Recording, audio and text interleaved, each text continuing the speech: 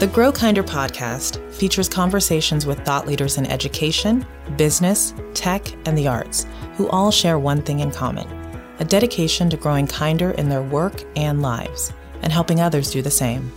Brought to you by Committee for Children. In this special episode, we caught up with Dr. Lisa Delpit at the Social Emotional Learning Exchange in Chicago. Lisa is an educationalist, an award-winning author, and a MacArthur Award recipient. As an African-American researcher, her emphasis has been elementary education with a focus on language and literacy development. She has worked diligently with educators and the public to transform the educational system for minority groups.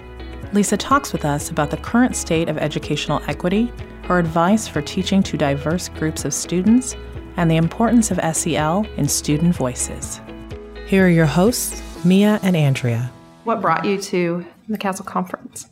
Well, oddly enough, I didn't know about the conference, and I was in Baltimore and went to an event with a friend of mine that I assumed I would know no one at because I wasn't from Baltimore, and after a little while, I heard someone say, "Lisa Delpit." And I looked around, and there was this guy standing there and introduced himself. He was Tim Schreiber. And he said, "I've used so much of your work in what I've been doing." And we started talking for a little bit. I knew of Castle, and he told me about his work in it. And I told him that I was doing some work in Baltimore. And one of the issues that we were dealing with the schools there was social and emotional learning. And so then we talked for a little while after, said we'd stay in touch. And he wrote me and gave me an invitation to come to the conference. That's wonderful. Yeah.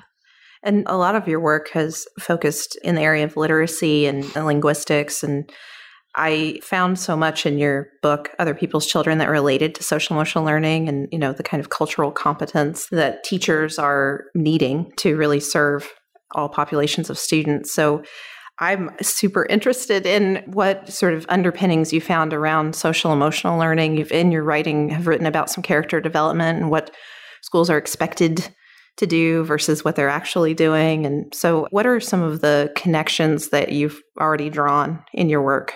Well, the thing that I've found is that there's not a separation in any case, that when I talk about working with kids, what's now called social and emotional learning is already embedded within it, because I don't know how you interact with people without interacting socially and emotionally.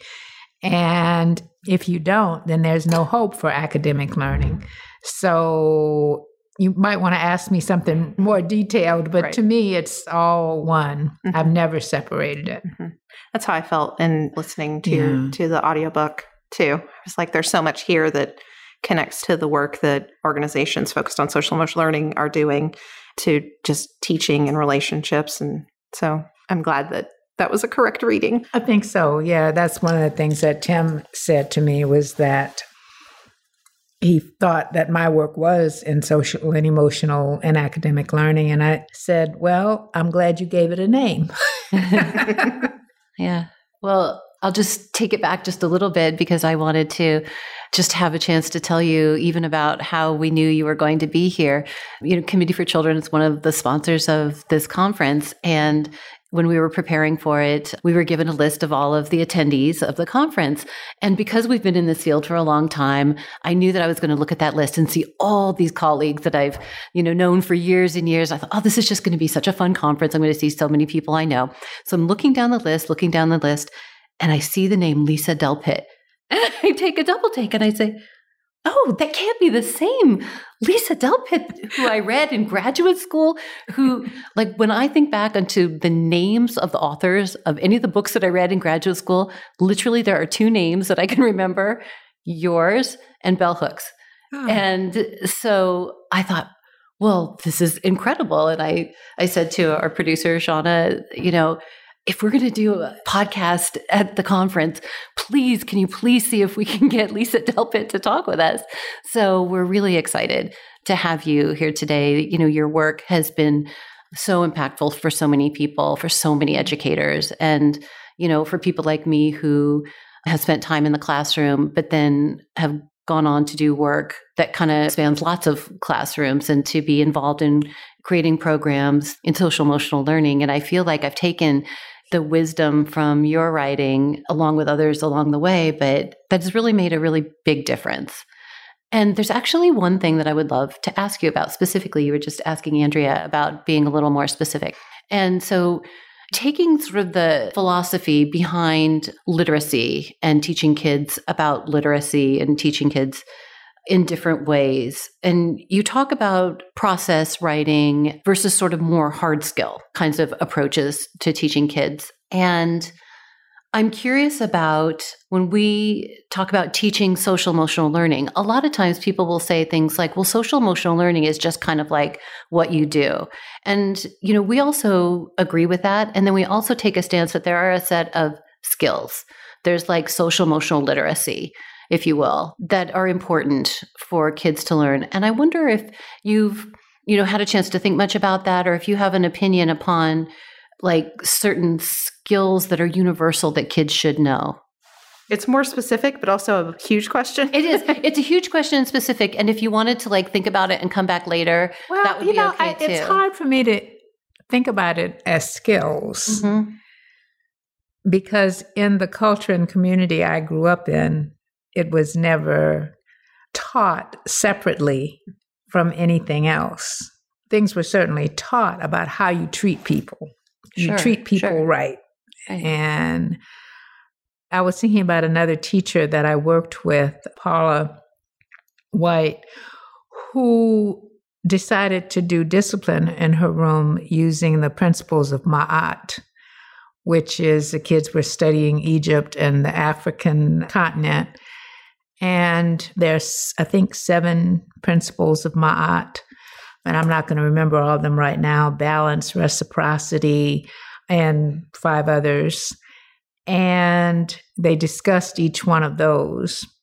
And they made a quilt in the classroom out of paper. And the children would pick 2 or 3 of the principles and do a picture of what that would really look like in real life. And so when anything happened in the classroom, the kids would respond with those principles. Marley isn't using the principle of reciprocity. She took my pencil and so forth. And they would use that as a basis to discuss. So I think you can get at it in any number of ways. I'm sure, yes, there are things that I want children to learn. And I know that adults have to have input into how they are presented to them. I have not thought of it as skills, which isn't to say I would disagree with them as skills, but it's sort of like with the literacy issue.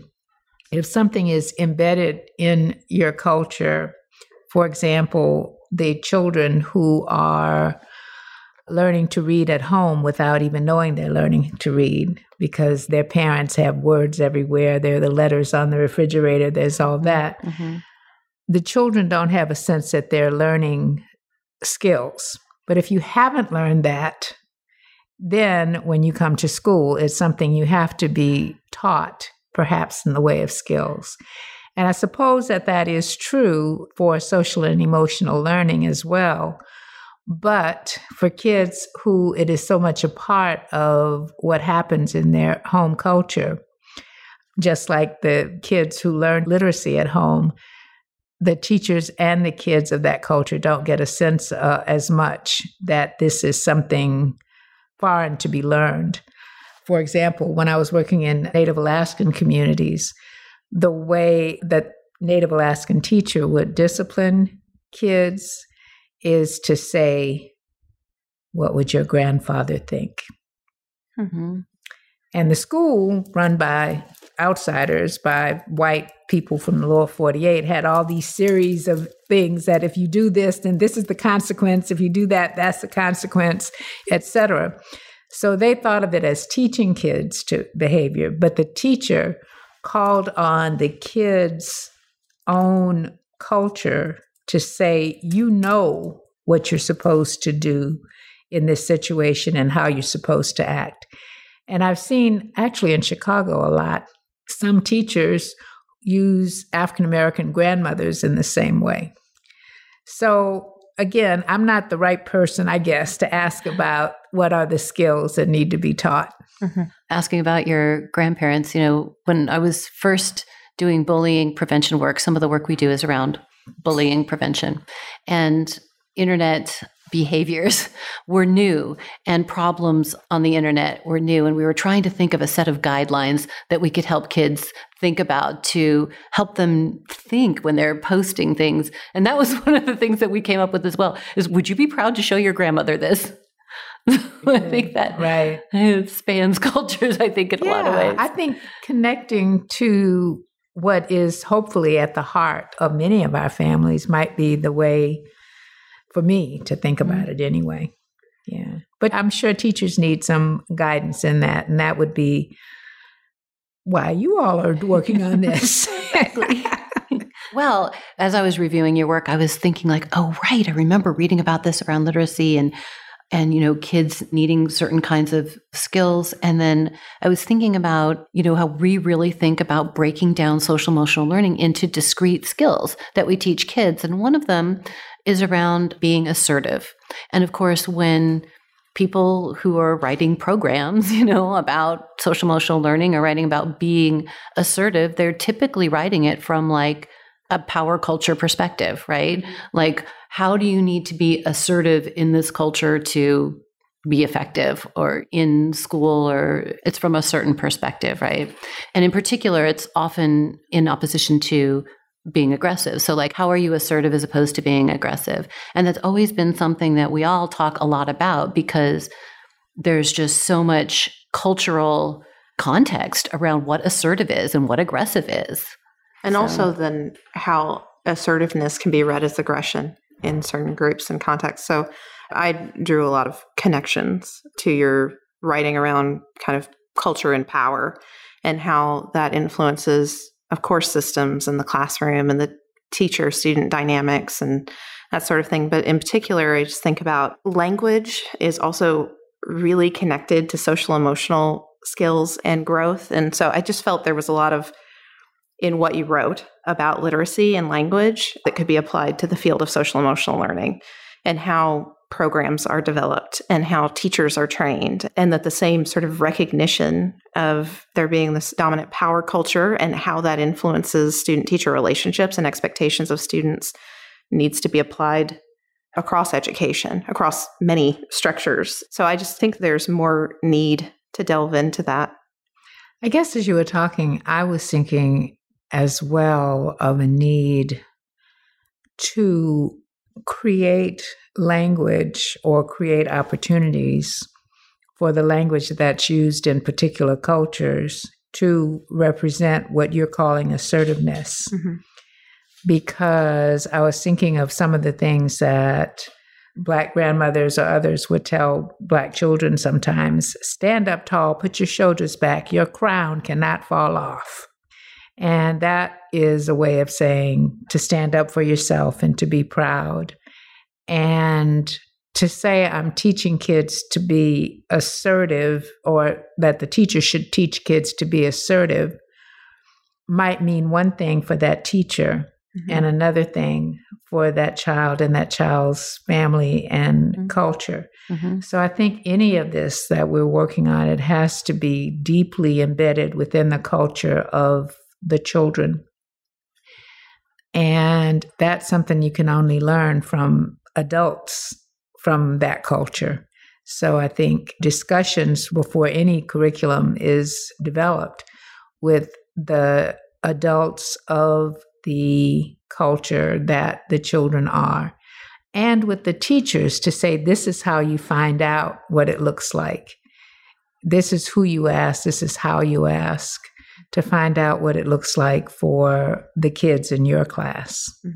I also would love to hear, and for our audience, I think it would be good for them to hear a little bit about what led you into education and your particular focus area in your research and in your teaching of other educators. So how did it start for you? At birth. Yes. one of those people who was born, I think, to teach. And I started doing it at a very young age. Anything I learned, I would set up a class either with dolls or with people in the neighborhood to teach. And I recall even in fourth grade having a class. I'd gone to a little community ballet class. And so I set up a class at recess, and I sent notes home to parents telling them what kinds of shoes they should have. And they sent the shoes. And I thought it was perfectly reasonable at the time. But in retrospect, I'm wondering, who did they think that note was from? Even in that school, it was a small all-Black Catholic school. And when the teacher was going to be out for a few hours, even from fourth grade up, they would call me to take the class. That's amazing. Yes. I mean, it was not something that seemed at all odd to me. This is, of course, So I've been teaching for a long time, and I've always had that identity. My mother was a teacher, an excellent teacher, both in the segregated South and in integrated schools.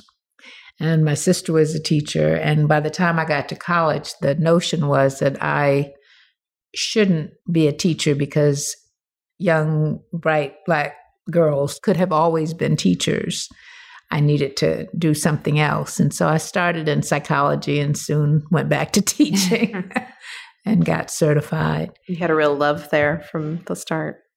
Yeah, it was just my identity from as long as I can remember.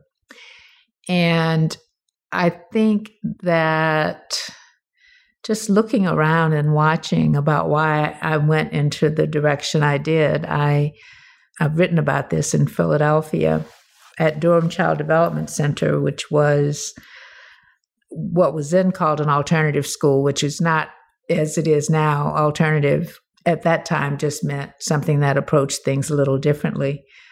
And now, of course, it means kids who get in trouble go to alternative school. That wasn't the case with this. And it was located on the borderline between Society Hill and South Philly. And at the time, South Philly was all poor Black people, and Society Hill speaks for itself. So it was designed to have, I believe, 40% kids from Society Hill and 60% from South Philly.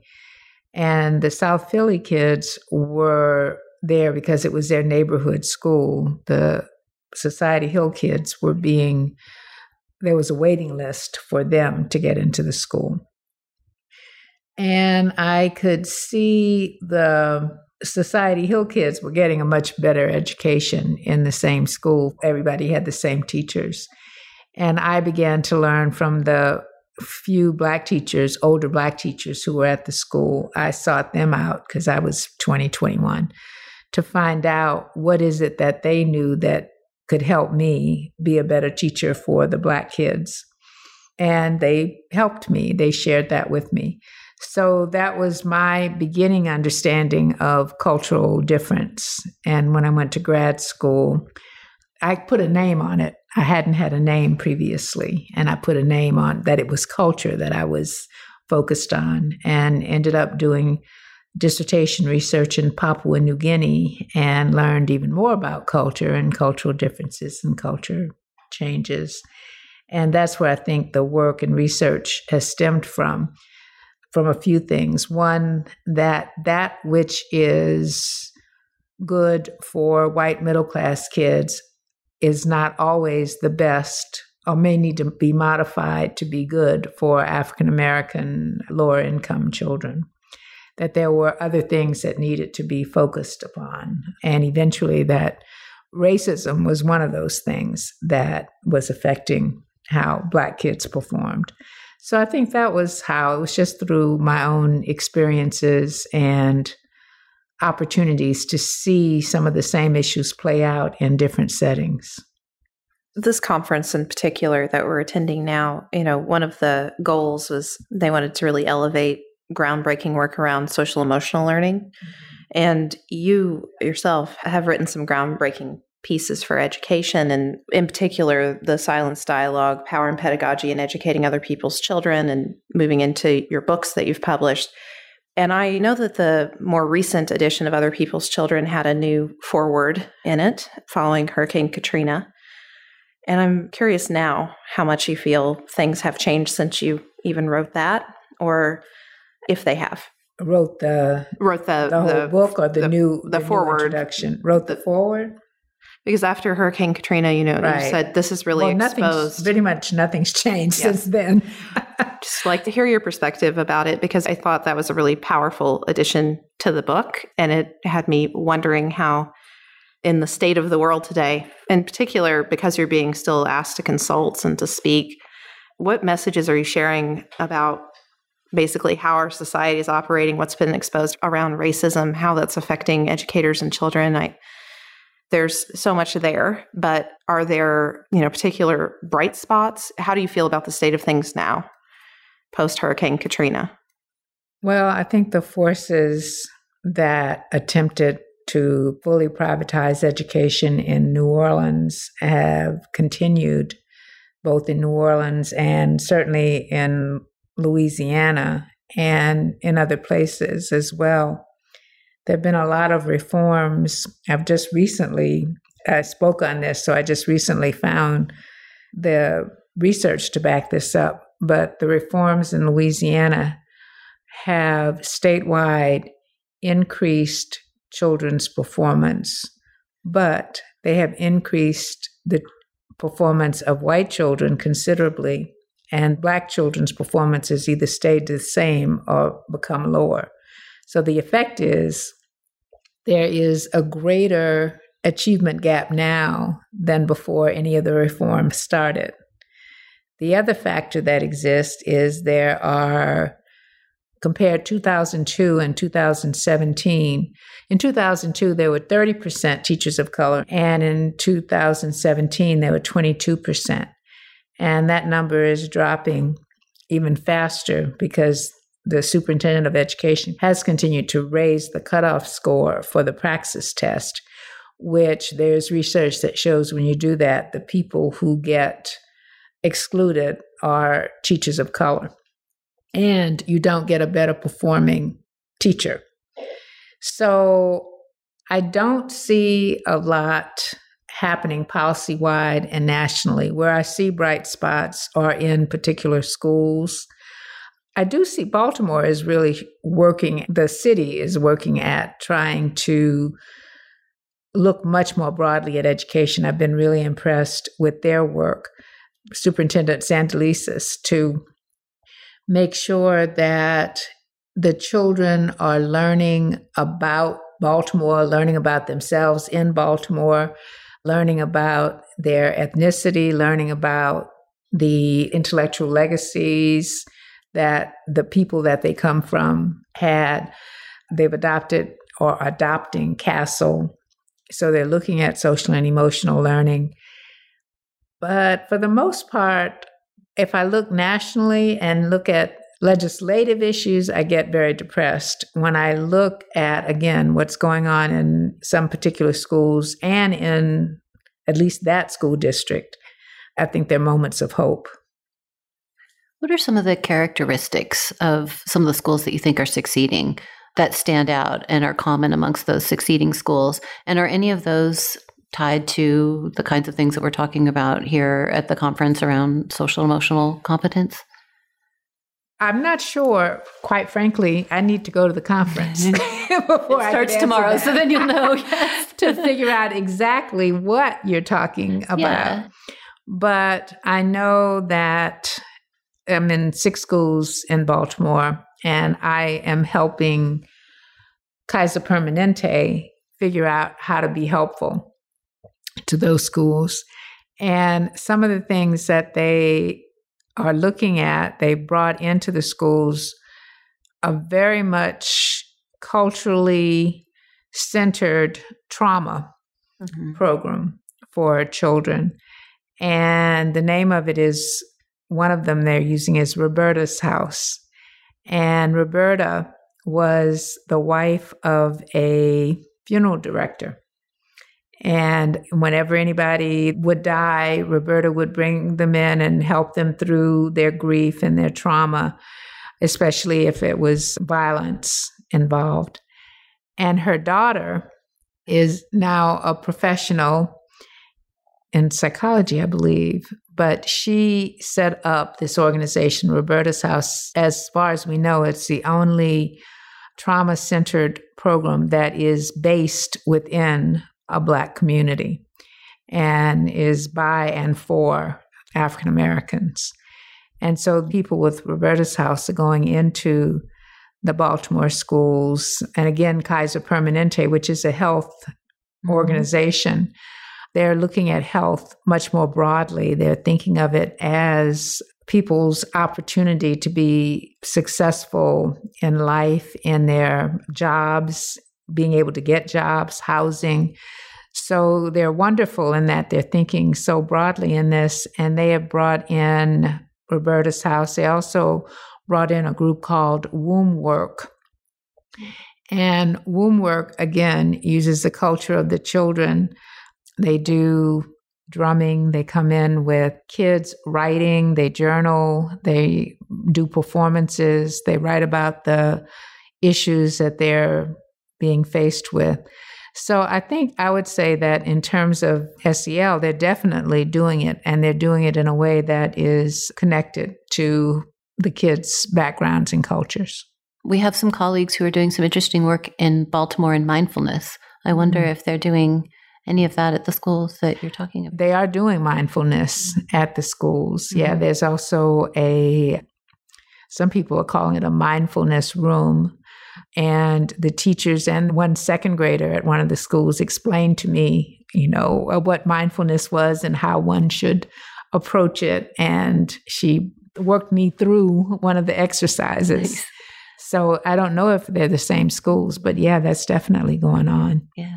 It seems to be emerging as the go-to for some schools. I know in Philadelphia, they were bringing in kind of mindfulness rooms in certain schools. So it's a growing area. I think when people talk about feeling more connected and present, you have to consider trauma when you approach mindfulness. So there's a lot of work being I'm laughing because my daughter was at a middle school, and it was unusual in this case, but there was a person who wanted to help teach the kids to meditate, and it just got dropped on them. There was no precursor to it, and the teacher got very upset and would start screaming at them that they weren't meditating right and they needed to be quiet and close their eyes. You're not, That's the thing we worry about happening.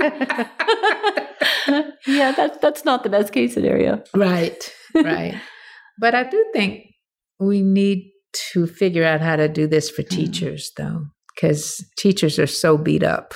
Oh, yeah. And they're trying to deal with the trauma of often 30 children while they're dealing with their own traumas. Their own parents, a lot of them, their parents are elderly and they're caretakers for their parents, and then also for children.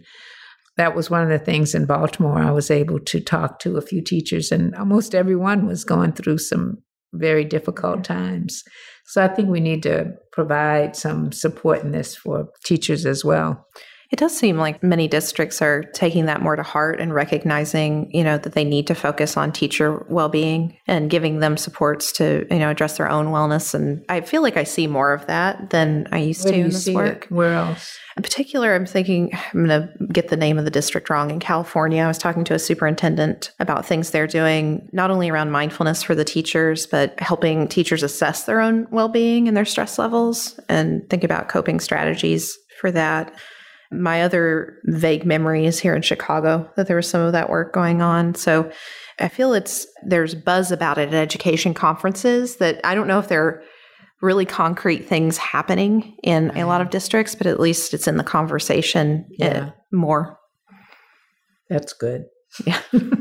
I remember in your book, you talked about seeking out a school for your daughter that you felt would really help her be successful and that you could feel good in that school. And you mentioned in your book finding that place and some of the characteristics about that school. If you were talking to a parent It was sort of like, how would I know if a school that my child was in was appropriately addressing the needs of my child and, helping them be successful? What would be your advice for some things to look for? Yeah, that's a really difficult one. I frequently, if I can, I talk to children and find out what they say about the schools that they're attending. I think asking, what is it that you're trying to accomplish? How do you know that you've been successful with my child or with any child? What's your philosophy on bullying? Well, I want to make sure they don't have a zero tolerance policy, for one thing, because that ends up being pretty bizarre. So I would try to get their discipline, know about their discipline policy. What happens when kids fall behind? What kind of supports do you give to teachers to make sure they can reach all kids? What are your views on how you would like parents to be supportive? And I ask that because there are schools who say they want parent participation. What they really want is you to come to the PTA meeting and donate your time to make brownies. They really don't want you to do anything else. So I might ask those kinds of questions. Those are some good guiding questions. Yeah, a lot of it I wasn't able to find until I kind of got in there with her. She was not a very school-friendly child. Yeah, I myself struggled with that, with the school environment. I think that for many parents, my guess would be feel like you've given your child over to this institution and you have very little insight into anything that happens from then on. And that schools try to communicate. They send out newsletters, they do things like that, but that doesn't really give you a sense of what your child's day is like. And it can be really hard to get information from your child, or even to have the time to have those conversations. So, I think that's such a challenge for parents to get any insight into how the school culture is developed or what their focus is. And if mainly what you get are prepared newsletters, how much insight is that child? He's just entered kindergarten. I thought maybe. Yeah, it's a hard time. Yes. Yeah, it's definitely a transition. And you just sort of feel like, I don't really know what's going on. And, and then also I think being in education and working with educators a lot, there are so many questions that I would ask if I had the time to ask them that I can't ask. And that I think that my experience is that many schools feel challenged or attacked when you ask those questions.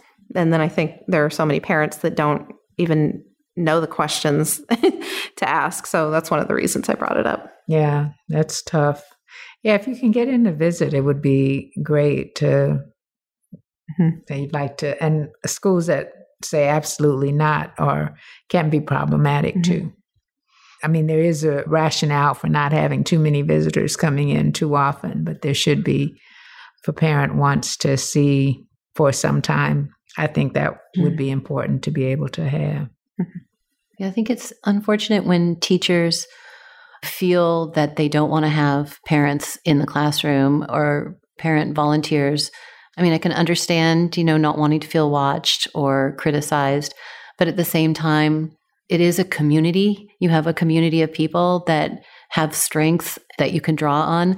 I have to say, we were all talking about like the educators in our family. My grandmother was a teacher. My mother was a teacher. And one thing that my mother did that I didn't understand when I was, a teenager and she was a teacher, but later I understood, was she had people come in all the time. She would find out what parents' jobs were and what their skills were. And she had them come and do projects with kids all the time, sometimes related to what their skill sets were, and sometimes just read with the kids. She taught first grade. So, when you have younger kids, especially in the classroom, it's really enriching, I think, to have grandparents or parents come in and spend time with kids. It was something she was really good at. Yeah. I mean, as kids get older, I understand that some parents can be difficult. Yes. Yes. Particularly as kids are older, but even sometimes when they're young, and the teacher needs help in knowing how to manage that as well, because it can escalate quickly. Sure.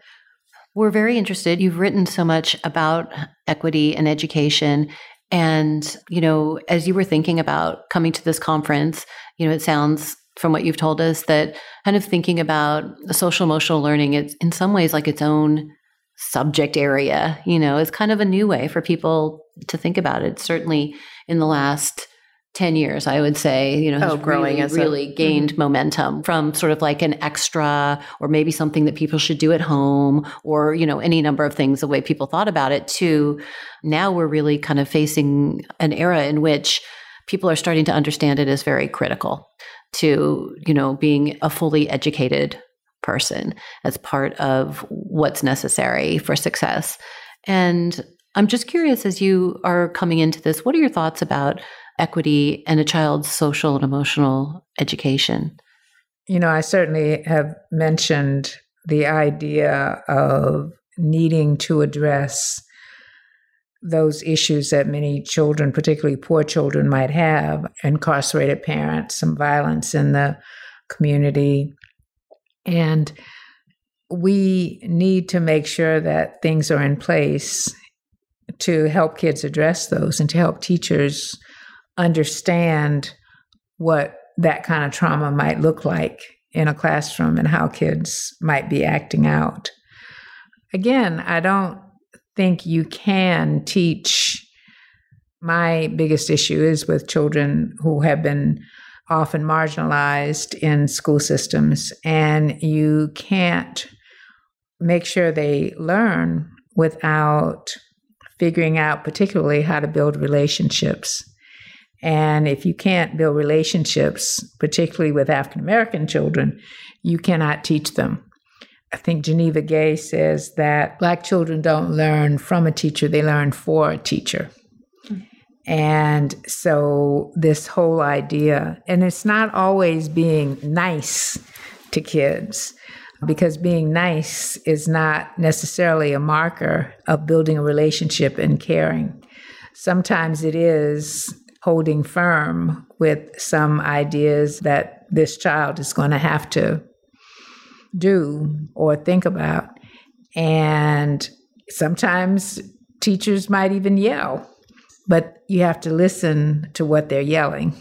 Mm-hmm. Like the teacher who says, "You are too smart to be doing this kind of work. I know you can do better than this."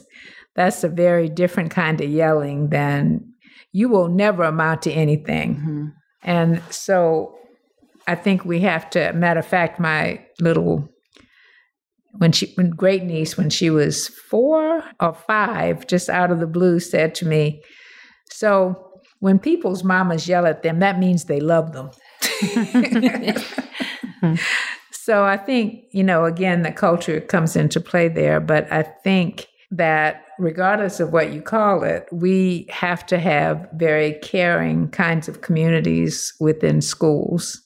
And you have to care enough so that the children feel that care and will do their homework for you, as kids will do. You talked about you can be nice and not build relationships, and niceness can cover all manner of things, really. And I think sometimes, we talk about how kindness kind of gets a bad rap, that it's seen as weakness, but you can be kind and generous in a very strong way. Right. I think kindness is different from niceness. Oh, I agree. Yeah. Even caring. I think there are words that are about relationship building that are given a tone of weakness that is, I think, unfortunate, because I've known some very strong, caring people in my life. Absolutely. Right? Again, and the kids we're talking about, they will not tolerate that kind of kindness. As a matter of fact, I was asked to go look at a school in Chicago. I understand it doesn't exist anymore, but this was a few years ago. The kids talked about the young white teachers as like, they're just too young to teach. They just try to be like us. They need to. And the kids recognize that they would prefer somebody who had the strength of an adult and who had their best interest at heart and forced them and others to take their best interests into consideration. Is there an example of an act of kindness you've witnessed recently that you would be willing to share? I saw that might be a question you were going to ask. And at first I was going, oh gosh. And then, of course, hundreds started flooding in. But one with my own daughter, who is struggling right now financially and some other ways. As I say, she's trying to find herself, and I'm trying to get off the search committee. But, she's an artist type, very creative type. And I found out just recently that even though she had zero to no money, she was sharing money with this homeless woman who was near where she lived. And whenever she got food, she would always take some over to this lady. So I was both shocked and thrilled that this young person was doing that. This happened recently in Baton Rouge.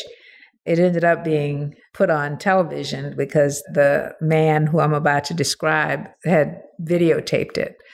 But a man went into a grocery store with his young son who had a lot of mental challenges. And I didn't see how it happened, but there was a young African-American guy working at the store, and he was putting things on the shelves. And I guess the young man who came into the store was watching so intently. So the guy said, well, what, could you help me? And so the young man who came into the store started helping and putting things on the shelves, and he went to and he was so thrilled. He was almost nonverbal, but he told his father afterwards, he loved it. He was so excited. And that was really kind and nice. I mean, very kind.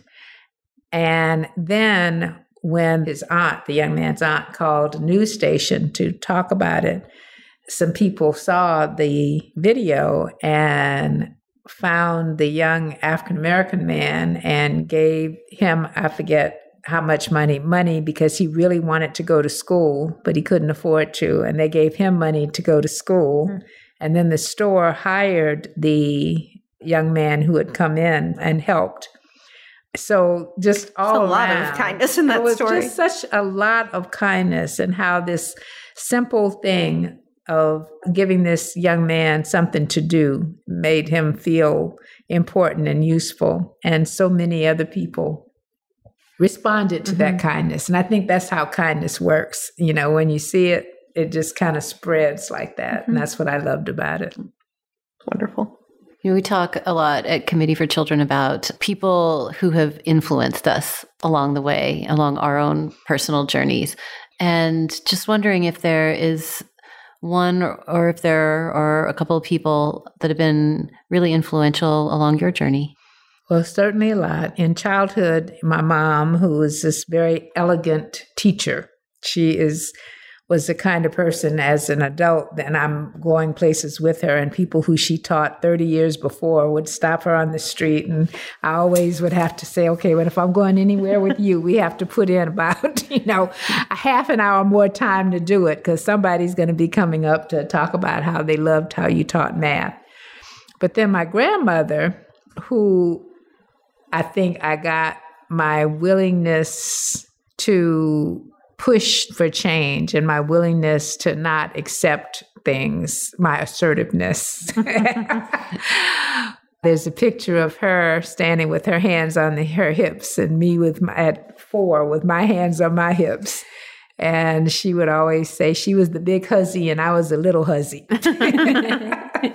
So I think she taught me to push for what I needed. And then later on to 3 men, Asa Hilliard, Badie Foster.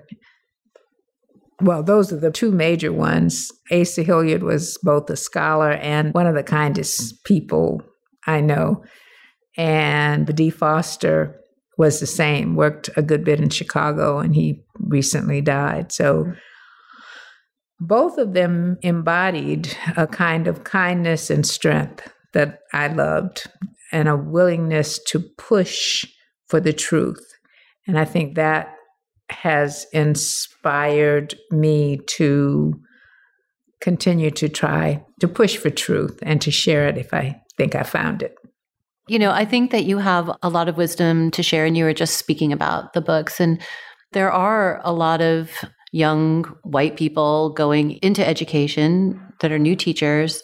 And there are a lot of people doing like Teach for America, and they are being placed in schools that are very different than the environments that maybe they grew up in. And you go to a lot of schools and you do a lot of observing. And I'm just really curious, what do you see sort of the top mistakes, the top couple of mistakes that you see young white educators making with children of color?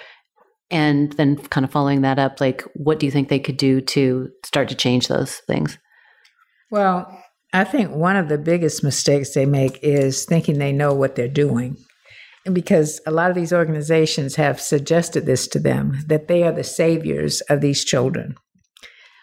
What I think they need to learn is they have some skills, but they're not going to know how to use them unless they connect with people who look like the children that they're teaching. And that is, I've seen it in New Orleans. I've seen the unfairness of it as well for the young white people. But what happens with the young white people is a lot of them go in, they're told that and they believe that they are the saviors. They go in, they fail. So then they begin accusing the families and the children themselves, or particularly the communities, of doing things wrong, and that's why they failed. And then they leave. They say they're still in education, but they take some kind of position in some kind of more authoritative way. And in those positions, they end up pushing very subtly often this notion that it's something wrong with the community and it's something wrong with the parents. And until they can understand and come in, and I say that to all teachers with a sense of humility, that there is so much there that you need to learn. I needed to learn it when I was in Alaska. I couldn't just go in and start telling people what to do and what would make sense.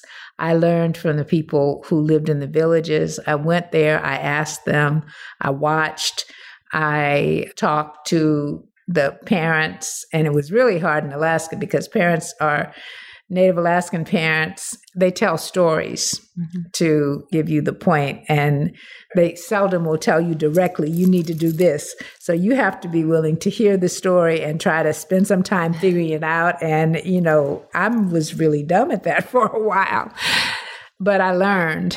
And so I think you have to figure out what people are telling you, whatever way they are telling you. And if they're telling whatever they're saying to you, there's a message in it. Try to figure it out.